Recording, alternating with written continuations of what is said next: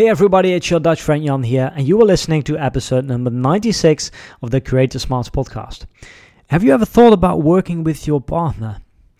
We've interviewed and we have quite a few people in our inner circle programs who started, the business that they're now doing as their main gig as a side project.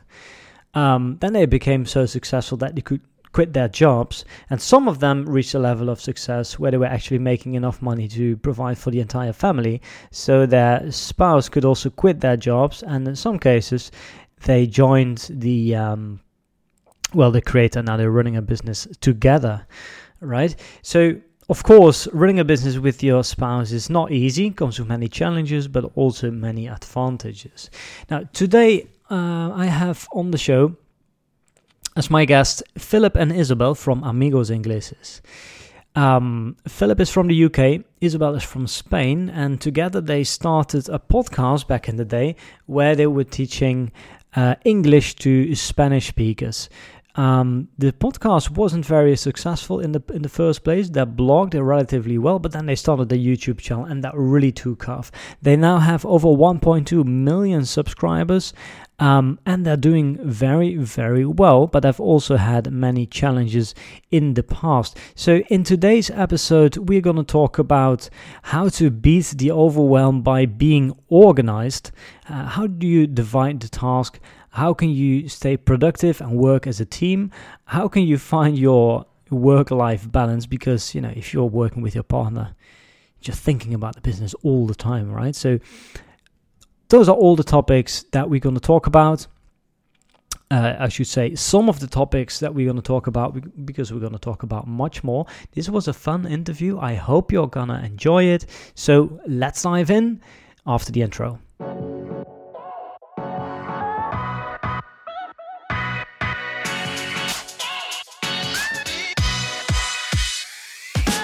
This is the Creator Smarts podcast, where you will learn to leverage your online following into a profitable, future-proof education business that you control without being at the mercy of sponsors or algorithm changes. Each week we interview the world's leading creators to find out what strategies they use to diversify, stabilize and grow their businesses. I'm your host, Jan van der Aa. Hey Isabel and Philip, welcome to the Creator Smarts podcast. Tell us a little bit about yourself and what it is you do. Hi there, thank you for inviting us, Jan, and hi Langpreneurs. I'm Philip, this is Isabel, and we are from amigosingleses.com, and we help Spanish speakers to speak English fluently and confidently. Yeah, so Isabel, can you share with our audience, how did you guys come up with this idea to start a YouTube channel? I think that's where you originally started, or not? Not really. No? Well, it's a long story. We actually started in 2012, and YouTube was never part of the plan. We started with a podcast, actually. Oh, you started with podcast? Yeah, we started with a podcast when nobody even knew what a podcast was. We would tell our friends, we're starting this podcast, and they would be like, what? A podcast? What the hell is that? Yeah. And it was actually, we met in Madrid, and then we moved to England. I really wanted to live in the UK for a very long time. And so we moved there, and I had been in England before, but I hadn't really had so much contact with native speakers. And it was when I lived there, and I also found a job there. And actually it was a job in a 4-star hotel at the front desk. So I was right there in the firing line, and I realized that everything I had learned at school, the English I had learned at school was pretty different from the one that was used in real life, and I was mispronouncing every single word. I didn't know any of the common phrases, expressions. I was just like a walking textbook, and just by sharing my life with Philip, I was learning so much and in such a different way. Yeah. And he also learned Spanish thanks to me and to a podcast as well. So that's when we thought, wow, there must be so many people, there must be so many Spanish speakers in my situation, because also it was after the crisis when we moved to the UK, and many Spaniards were moving there, and we thought, wow, we're onto something here. There's so much value, so much that we with that we can help all the Spanish speakers with. Yeah. So you are from Spain. Philip is from the UK. You guys met was that in Barcelona? In Madrid. In Madrid. You guys study together, or how do you guys know each other? No. I finished university, and after that, I decided to take a gap year, and I bought a one-way ticket to Madrid. Ah. And there, I decided to kind of learn Spanish and teach English as well at the same time, and that's where we met. Ah. So. And then, how long did it take to? Yeah, we're a couple, by the way. I don't know if we mentioned that. We're married. I don't know if we forgot to mention that. Yeah, that's what I assume. But it's good you mentioned that just for our audience. No, we didn't go to uni together or anything like that. Yeah. Have you guys always enjoyed working together? I mean, like when you started the podcast, I guess not everybody can just start a podcast with their partner, right? Not everybody has that common interest to teach languages, to create content together. Tell us a little bit about how that got started in the beginning. Like, was that something that you guys always, that you guys both wanted from the beginning? Yeah, I think, at the time in 2012, I was listening to a lot of these online business podcasts like Pat Flynn's Smart Passive Income. And I'd also learnt a lot of Spanish with a podcast called Notes in Spanish by Ben Curtis and Marina Diez. And I just thought it was such a fantastic way to learn a language through the podcast. It was completely different to anything I'd ever used before. And I really connected with them. Yeah. And so we kind of put those two things together. I realized that a lot of people were starting to create online businesses, and I thought we could give it a go. So we started with a similar kind of business model, which was free audio, and with each episode comes a PDF with the transcript and exercises. Yeah. And we just started to record our conversations, and we didn't really take it too seriously. We enjoyed it. Yeah, the podcast was the easiest thing we've ever done, really, because we had just kind of landed in the UK. I was experiencing lots of changes in my life. There was so much that I was learning, and Philip as well with his Spanish. So really, just having conversations in front of a microphone was not really a big deal, and we didn't have an audience as well. So there was no pressure at all. We both had our jobs, and we were just doing it for fun, really. We had that kind of business idea in mind, but it just seemed so far away, and there was nobody doing the same thing at all. So it was just really relaxing and enjoyable. And working as a couple, like the big deal came a bit later when we both actually jumped into it, and then it became our bread and butter. Did you say bread and butter or bacon? Yeah. No, bacon is in Spanish. Bread and butter. Yeah. All right. So how long did that take? I mean, you start a podcast, especially starting a podcast can be very slow, right? Depends on your niche. I guess if you started in 2012 teaching English for Spanish speakers, maybe there wasn't so much competition. Or was there competition? Yeah, maybe there were 3 or 4 podcasts. There was nothing going on YouTube. Like we recorded a few podcasts, and then there was a topic that we wanted to cover. And it was like how to phrases to talk over the phone in English. And we thought this would be much better if we did it as a video, and then we can kind of interact. And that's when we recorded the first video. And then we noticed that there was a lot of interest on that. I mean, a lot of interest in those days, maybe it was, 100 views. I don't remember. But then we filmed another video. And the podcast wasn't really getting anywhere, but maybe we're not. I mean, we kept doing it for a long time. Yeah, we kept doing it for years. But then we kept the podcast and the YouTube channel. But there was definitely much more interest coming from the video, but also on YouTube. Those days there was nobody really teaching English, or at least English for Spanish speakers. There were maybe a couple of channels. It's completely different to what you find nowadays on YouTube, where it seems like there are a lot of people out teaching everything, not just languages, but it's really grown a lot. Yeah, it's exploded, but Yeah. back then. But it was kind of slow at the beginning, because I remember going to my classes. I was teaching in academies, and I would say to my students, "Do you listen to podcasts?" And they'd say to me, podcasts. They just didn't know what it was. So it was quite frustrating for me, because I was really into podcasts, and I was trying to get my students into podcasts and listening to them.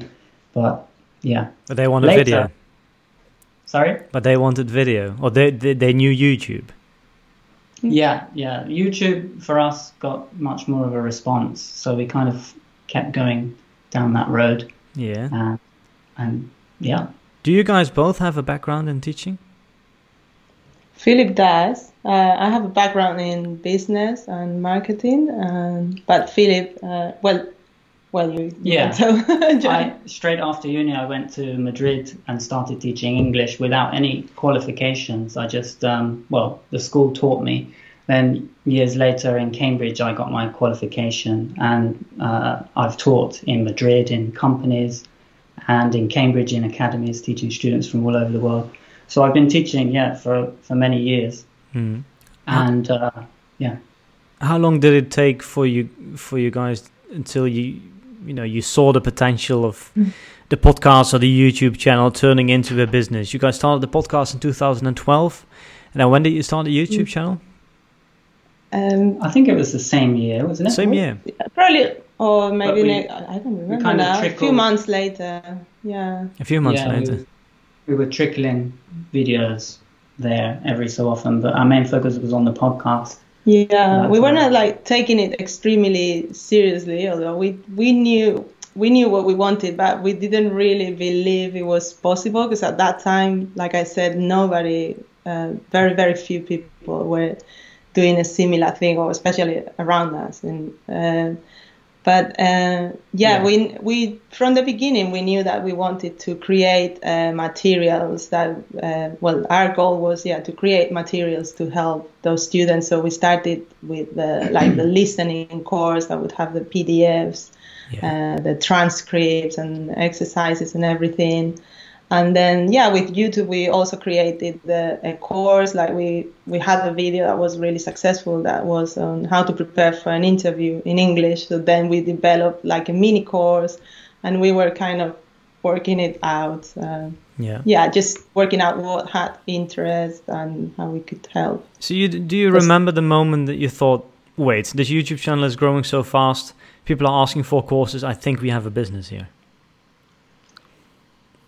Yeah, it wasn't so much depending on YouTube. YouTube had already started growing fast. There was one of those viral videos. I think it's like that for most channels. No, at some point there is a video that explodes, and then you start getting a lot of interest, and then you obviously have to keep that up. You have to be constant and keep creating great content. Otherwise, it's not going to work, even if you have the most viral video ever. But so that was going. Really well, but we were not really relying on that. We wanted to, the moment we knew we had something, we had a business, was when we were generating stable income from our courses. Yeah. So we didn't really pay much attention to the YouTube earnings, because that's just so. Yeah. It can just change overnight, can go down to zero. You guys have a huge audience nowadays. It's over 1 million, right? On YouTube at least. Mm-hmm. Do you remember how big the YouTube channel or website visits or whatever, how big the business was, or how big the following was when you could decide, or when you could say, okay, I'm going to quit my day job and I'm going to focus on the business? I don't think that was much. Maybe subscriber count was maybe 100,000. Only 100,000 subscribers, or 200,000. It wasn't much more than that. Yeah. But yes, I wanted to tell a story. It's not a very long one. Don't worry. There was our listeners love stories. Go ahead. We have the time. There is a moment that comes to mind when I thought, oh my goodness, we're onto something here. I'm starting to believe all of those online business things, and is that I was we had our few courses already on Amigos Ingleses Academy, and I decided to try something different, and I launched like a 24-hour sale for our courses. I don't remember what the promotion was. It was quite a good promotion, and I decided I would be 24 hours, so I launched that. And that next day I had an appointment at the hairdresser. So while I was there, sat down and I was getting my hair done, I kind of like look at my email. I thought, oh, let's see what's going on there. Maybe, I don't know, like kind of scary moment, like maybe I'll click on there. There's nothing happening. I hear crickets. We haven't sold a single course. And it's like, I went in there and it was like one email, another sale. And like by the moment I left the hairdressers, I had like doubled the income that I was making working at my job at that time. Yeah. So you were able to pay for that while haircut. I was at the hairdressers. Yeah, I was able to pay for that. But the most amazing, that really kind of made my head explode a bit. Like I thought, oh my goodness, this is crazy. But at the same time, it just felt so good because what we were doing was really meaningful, and we were helping so many people, getting such great feedback. So that was kind of, when I thought, maybe I have to give it a go and just quit this job. Yeah. What about you, Phil? Do you remember the day, or was it difficult for you to quit your job as a teacher? Well, no. I mean, my teaching job was always quite flexible because, I mean, I could teach in Madrid the hours that I wanted, more or less. I could teach in Cambridge and in Barcelona as well when we came here. So I was more in control of the hours that I could work as a teacher, But Isabel, she had the full-time job. And I remember there was a point where we couldn't really work on our project. We reached a limit for the amount of time we could work on our project because Isabel was at work all day. I did my classes, I came home and I was preparing things to film.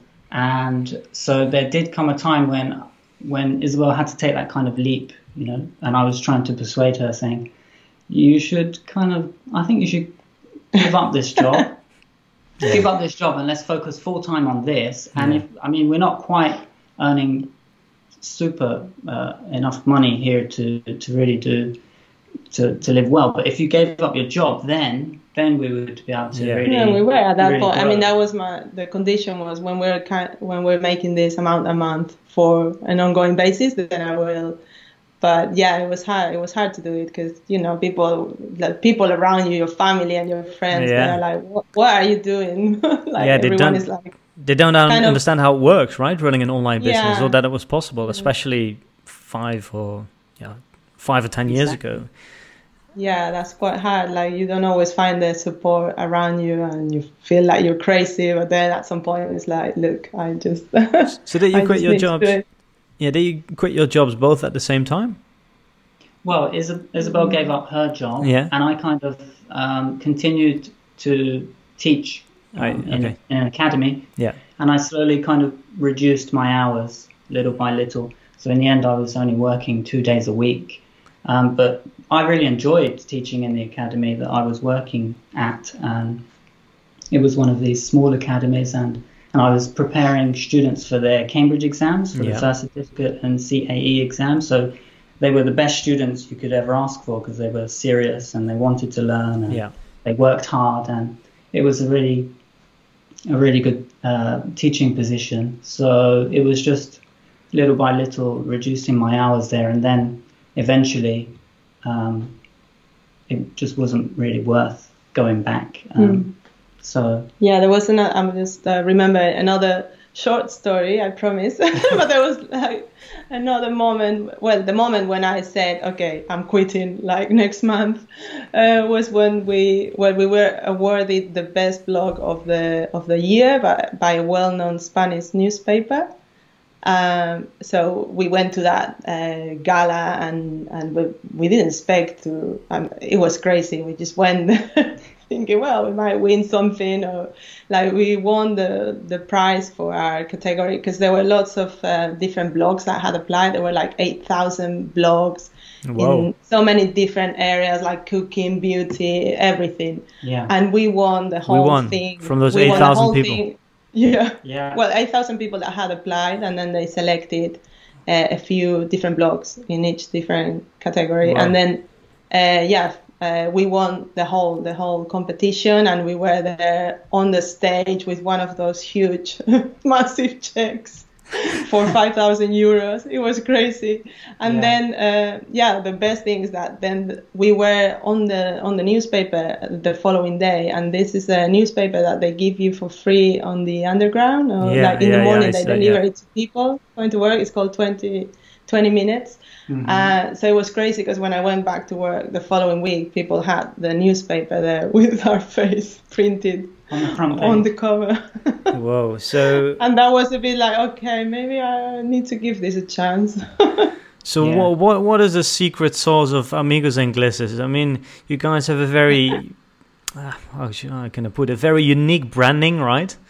Like you like the website, you have all these colors, and you wear these I don't know, different colors of glasses, and you dress like a telephone. Exactly. What is that? What makes everything unique? I mean, there were 8,000 people who applied for that prize, right? You guys won. The YouTube channel had traction from the beginning. It's one of the most popular YouTube channels nowadays for Spanish learners who want to learn English. What is the secret sauce? Is it the style? What do your fans say? What do you think? I think it's a bit of we do add a lot of sense of humor. We really keep the students in mind. I think it's because it's kind of like I'm the student. I play the student role, and I remember how I was taught at school, and I don't want to share anything similar to that. And I always keep that in mind, that I want the lessons to be really engaging, really fun. I really want them to, because it's quite hard to learn a language on your own from home. So I really put a lot of focus on that. And I think it's also just for ourselves, because we've been doing it for such a long time, that we need to try different things, and because you can make it fun. I mean, with teaching, you have so much flexibility to just do whatever. You're so free to do whatever you like. And I think we're both quite creative people. I studied performing arts at university, so I did acting and film and radio and editing and lots of different kinds of things. And Isabel loves design and art, and so we're creative people. But our videos started very, very basic, very stiff. Oh yeah, then watch the first video. And gradually we've improved and we've made changes. But I think one day Isabel bought some glasses and some telephones, and we just tried it in a video, and suddenly we took on these new roles, and it really worked for us, and people liked it, so we just kept going. It's almost a mix of language learning and like sketches, with this crazy branding. Like you dress up and you wear these big glasses and you use all these objects like a telephone. Haven't watched all the videos, but we've got 4 telephones. 4 telephones. And 20 pairs of glasses. Where do you record everything? That's crazy.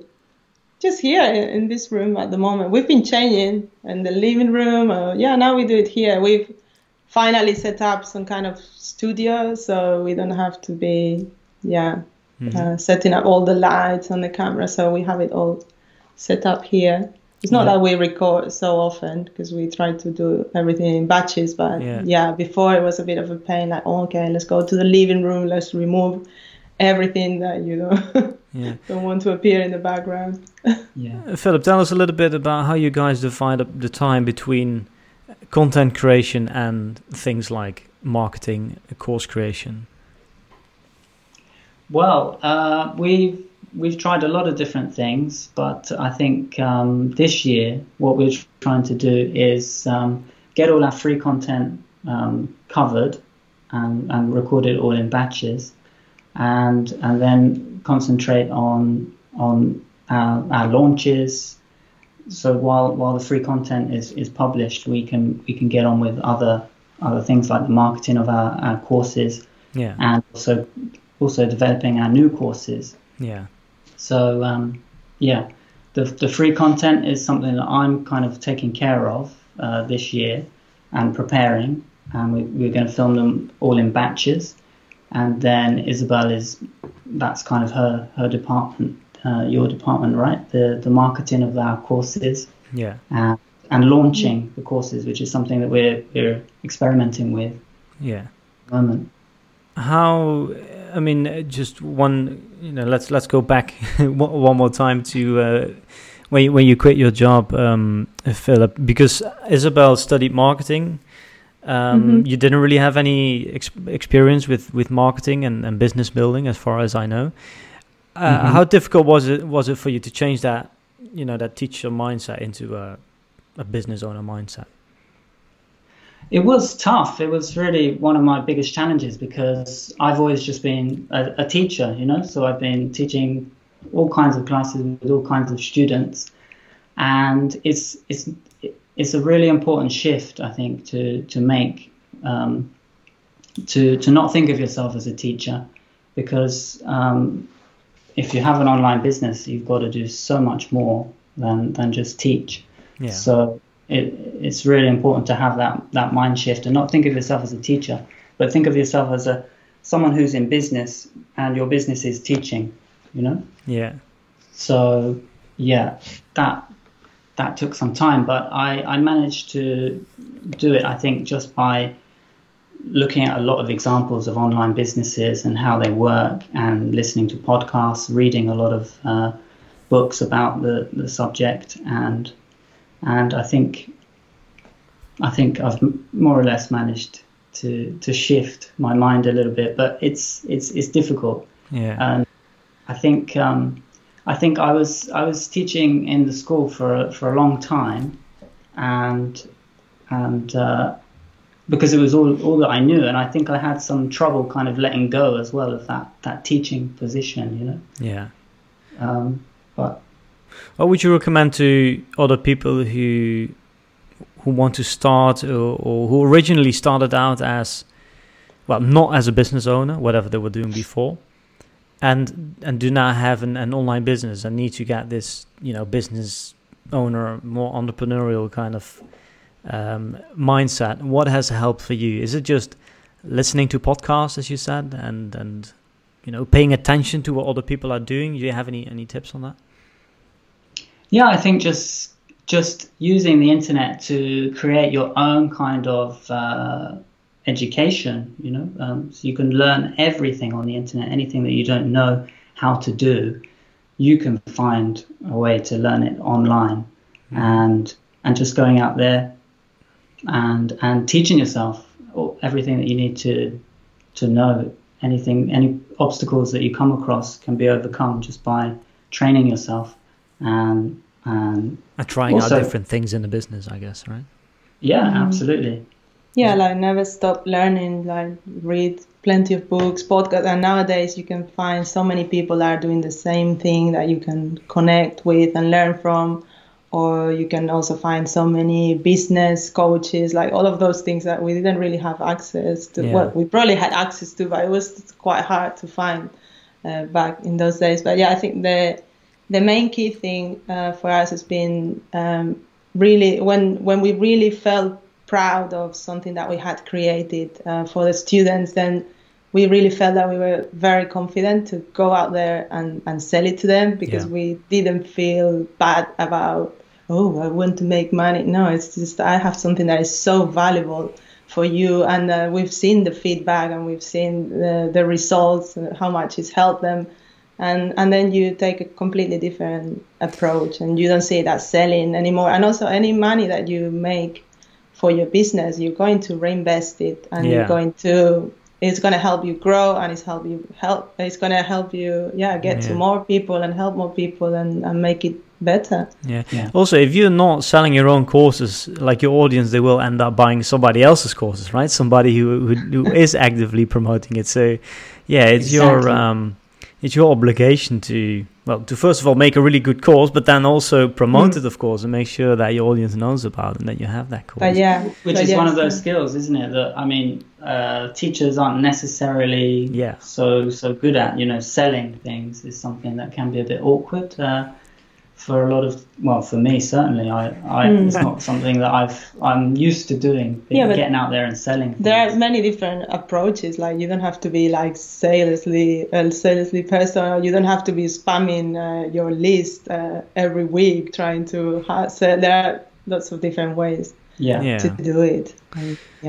I think also, like, the key here is to warm up your audience, is to make them excited about the product before pitching it, right? Because if you already have that relationship and you know that your audience wants a certain thing, if they have been asking for it, then they are just ready to buy, and you do not really need to sell it, right? You just tell them, hey, we have this product, and the people who want to buy, they can buy it, and the people who don't want to buy, they just ignore it, and they don't open their email. I'm always surprised by how much people worry about, being spammy.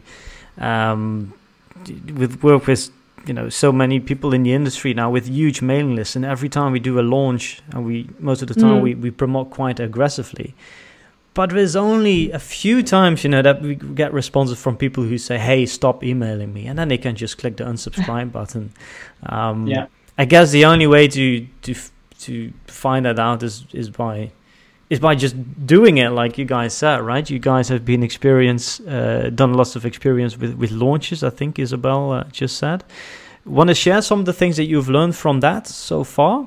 Well, we've only had one course, but we've never been opening and closing or launching courses. So all the courses were always permanently available on our website. But the last course that we created, it was also a 2-month course, and we wanted to try something different.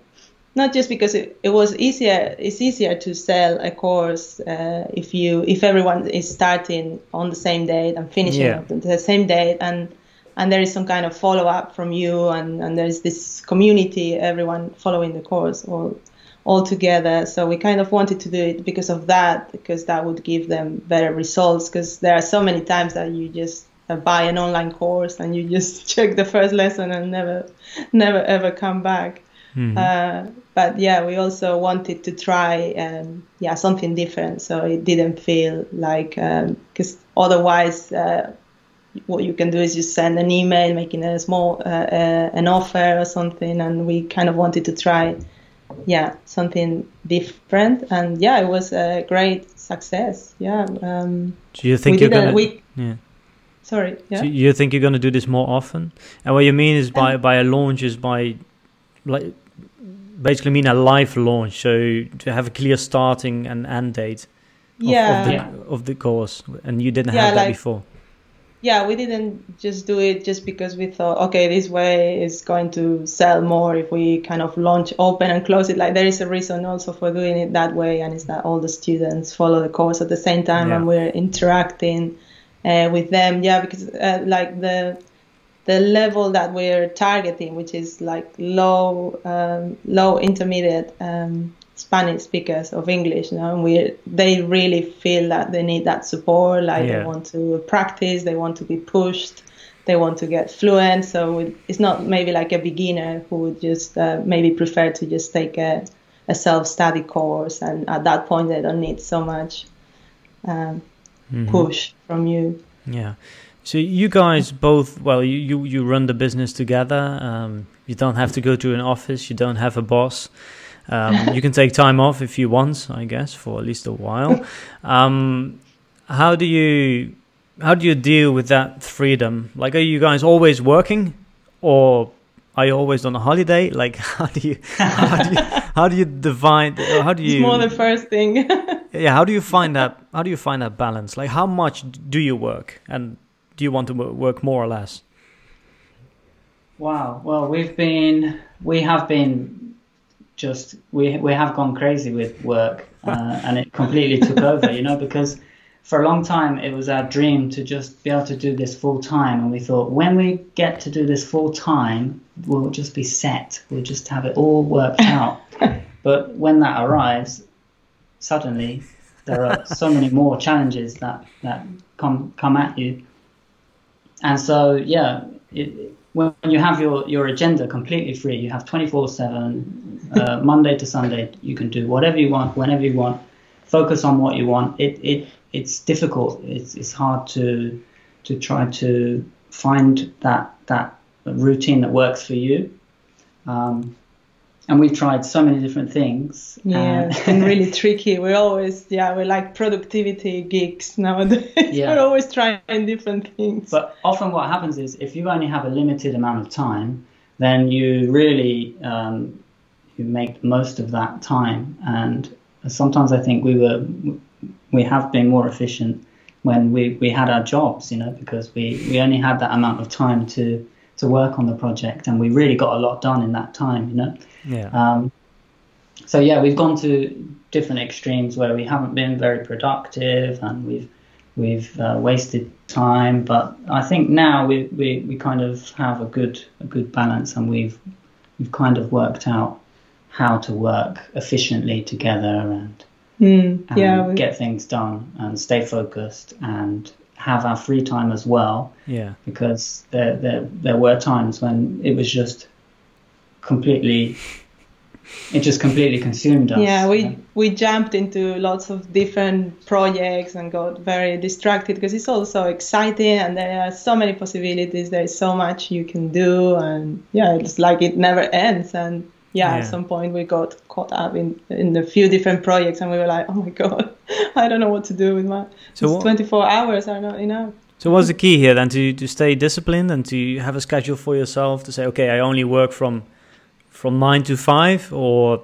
also in the evening? What is the key here then?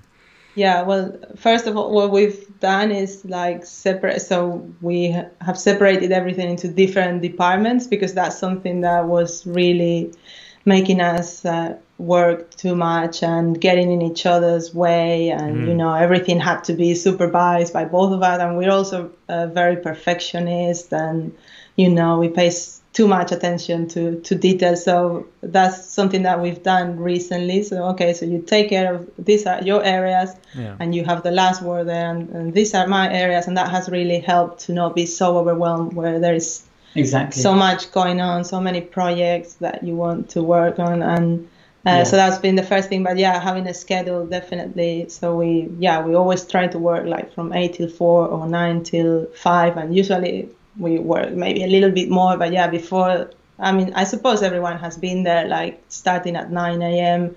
and closing your laptop 10 p.m. and having a really unhealthy lifestyle. And but those days are over, man.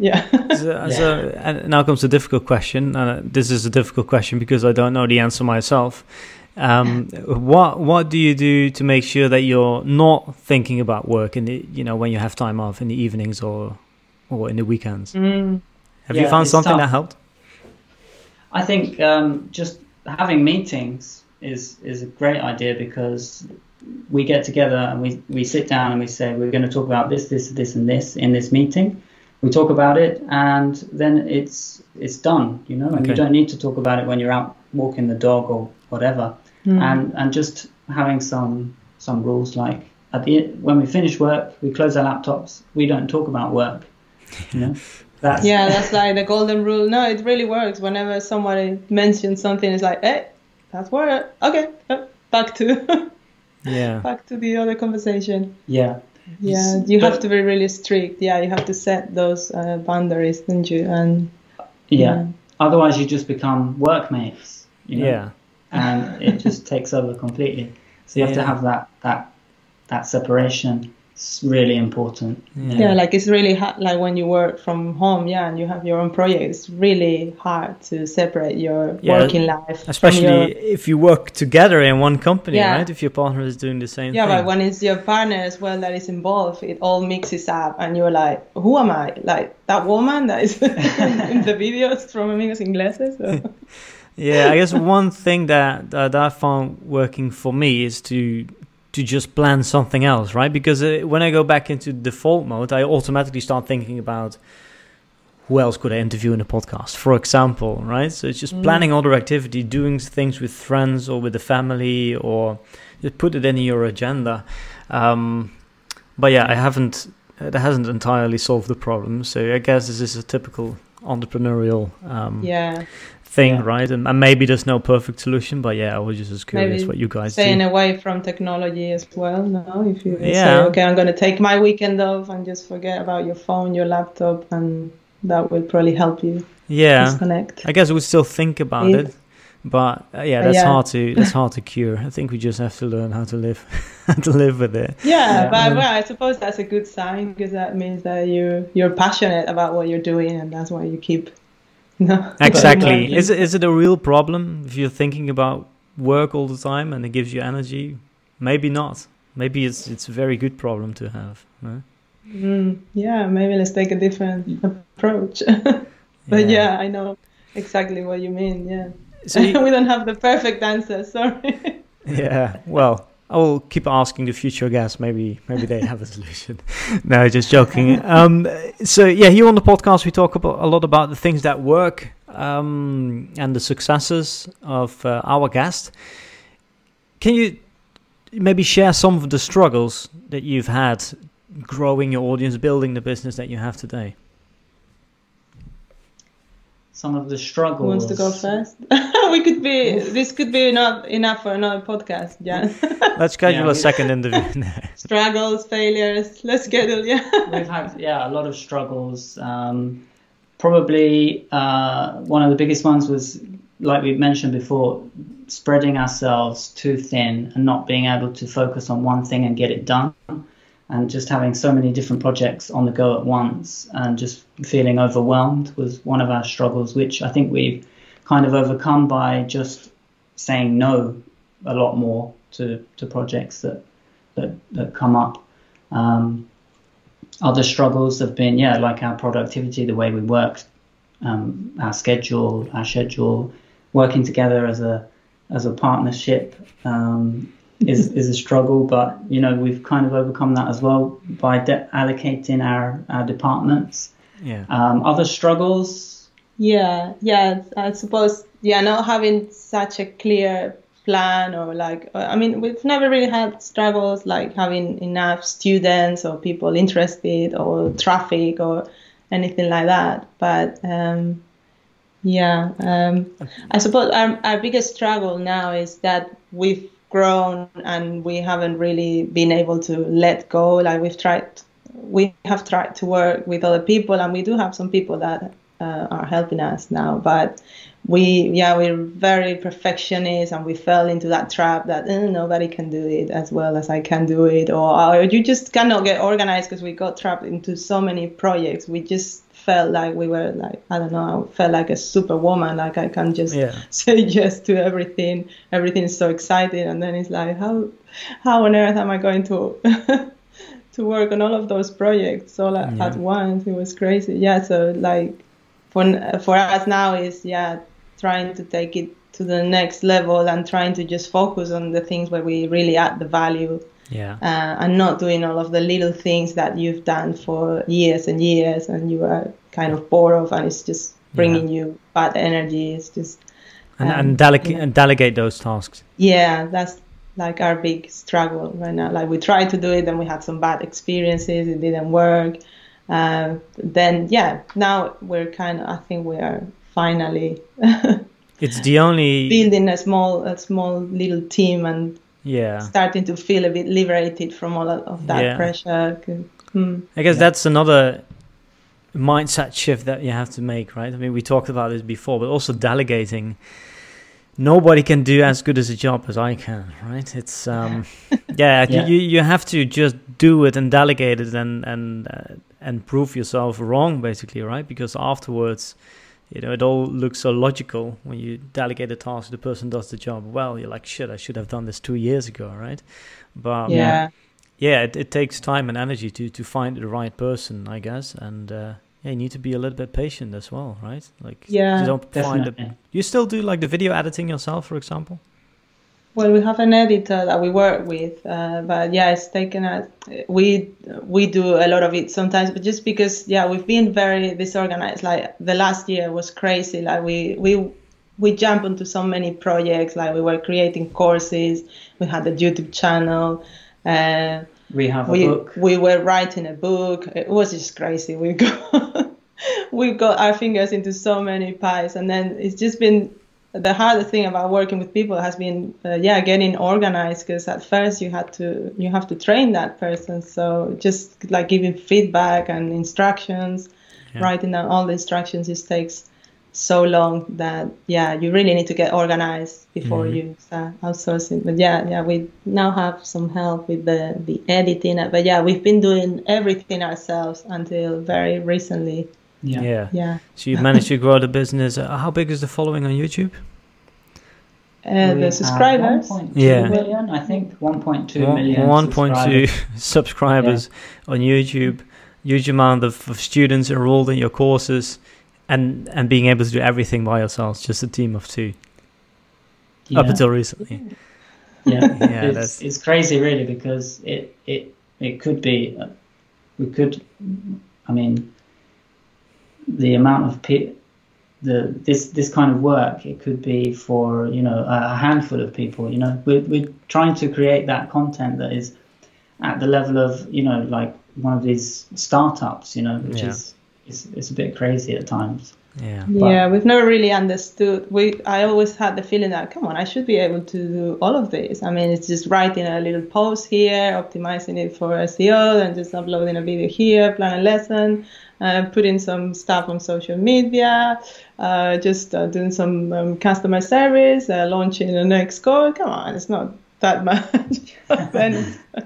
Well, congrats. Just jumping onto so many tasks, it just drives you crazy. Jumping from one thing to the other, like multitasking all the time, is just a killer for your productivity. Well, congrats on all the success that you guys have had so far with the YouTube channel, but also the business. Do you have any recommendations for people who do have traction, who are growing fast, and who want to build not only a successful business, but also a business that supports their lifestyle, or that makes their life easier, so that they don't spend the entire week and weekend and the evenings and nights thinking about their business? Like, what would you recommend? Maybe try not to be too ambitious, and really know what problem it is that you're trying to solve.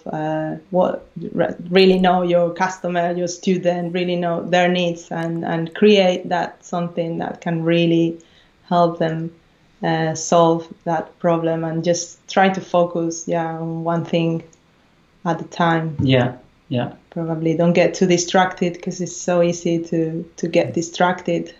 Nowadays, just everything's changing so fast, or just by looking at what other people are doing, or try not to get too distracted, and have that plan, have a vision, and try to stick to it as much as you can, but obviously review it and be open to change, but try to to sit down and take some time to really think, what is it, where is it that you want to be in a couple of years. Have that vision and have that plan. I would say that's been like our biggest definitely. And just focus on your niche, find your niche and your platform, and remember, you don't have to be everywhere doing everything. Just focus on, like Isabel said, one thing or one platform, and get really good at it, and then you can always switch over and try something else. But perhaps not do everything at the same time. So what are, in your opinion, distractions, and what are things that you should double down on? I mean, earlier you said that you were doing so many things on the time, all these side projects. What have you learned about yourself that you need to? What are some of the things that you put your focus in your opinion? I think, well, at the beginning we just didn't have any plan for the year. The year would start and we'd just be like, okay, this is another year. What's going to happen this year? Okay, what's the next video this week? Okay, there's something in our inbox. This sounds interesting. Let's do that. Let's do that.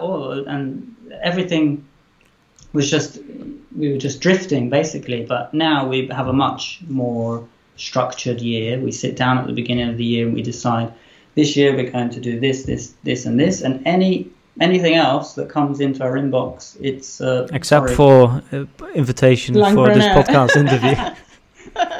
Yes, except for podcast invitations with Langpreneur. But we're very privileged. Yeah. Whoa. Well, thank you very much for taking the time. Is there anything else that you want to share with our audience before we stop? Any tips? Just keep going and enjoy, and you're doing a great job. And it's fantastic. The power of the internet is just incredible that you can connect with so many people these days. And yeah, you don't necessarily have to have a huge audience to make your business work. You just need to be offering real value, and perhaps in a slightly original way. And I think it's totally possible to create your online language teaching business. Yeah, just do what you love and go out there and help people and be really focused, and then you're going to see results if you keep doing just that one thing that is going to be of value. And it's going to take a bit of time, right? Even for you guys. Like how long did it take until you could go full time? Yeah, talking about a few years. A long time, yeah. Yeah. Because we were doing it part time. We were not really putting so much work into it. After the 5th year, I suppose. After the 5th year, well.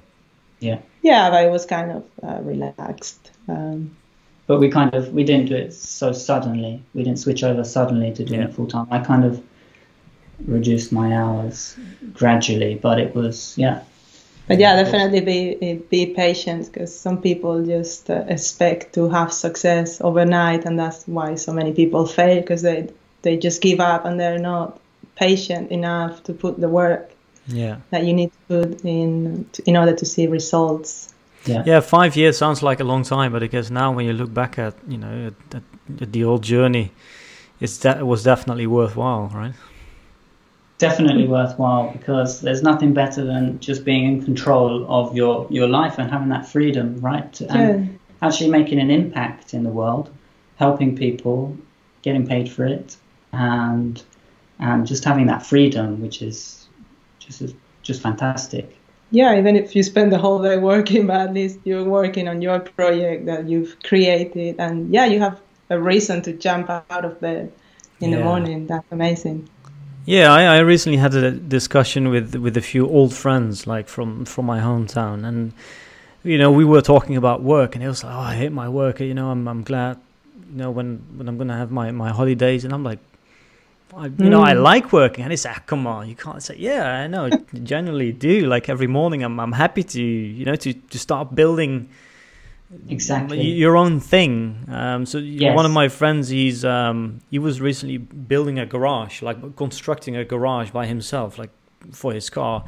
And I said, yeah, man, for that project is the same as what Creator Smart is for me. It's like you build something for yourself, and it gives you energy. It makes you feel awake, alive. I think we're just privileged that we can work on that project, definitely. On our hobby, definitely. All the time, and get paid for it in return, right? There was that quote, I can't remember who said it, but it's, if you're not busy creating and working towards your own dreams, you're building someone else's dreams. Yeah, exactly. So you don't want to be building someone else's dreams. Yeah. Well, and I guess, some people are happy with that, but I think deep down they know that it's better to just build your own thing, right? Yeah. Definitely. Anyway, thanks for sharing all the insights and, the motivation as well, sharing your story. If people want to learn more about what it is you do, and if they want to see some of your work, where can they go? You can check out our website, amigosingleses.com. That's English friends in English, Amigos Ingleses. And we're on Instagram, YouTube. We've got a podcast as well, which is on Spotify. Well, the last episode is from 2016, but it's been doing really well. It's been on the top 10. It's still there, still in the top 10. Yeah, top 10 for Spain, like for, I don't know, the last few months. It was like, what? We need to get back on that. But if you want to find about us, amigosingleses.com. There we are. All right. Isabel and Philip, thank you very much. Yeah, thank you so much. Thank you. Jan, it's been a pleasure. Alright, thanks for listening to this episode, and if you like this episode, then please give it a positive rating in whatever podcast app that you're using. And if you want to listen to other interviews or just learn more about what we do, then make sure to go to our website creatorsmart.com. See you on the next episode. Ciao.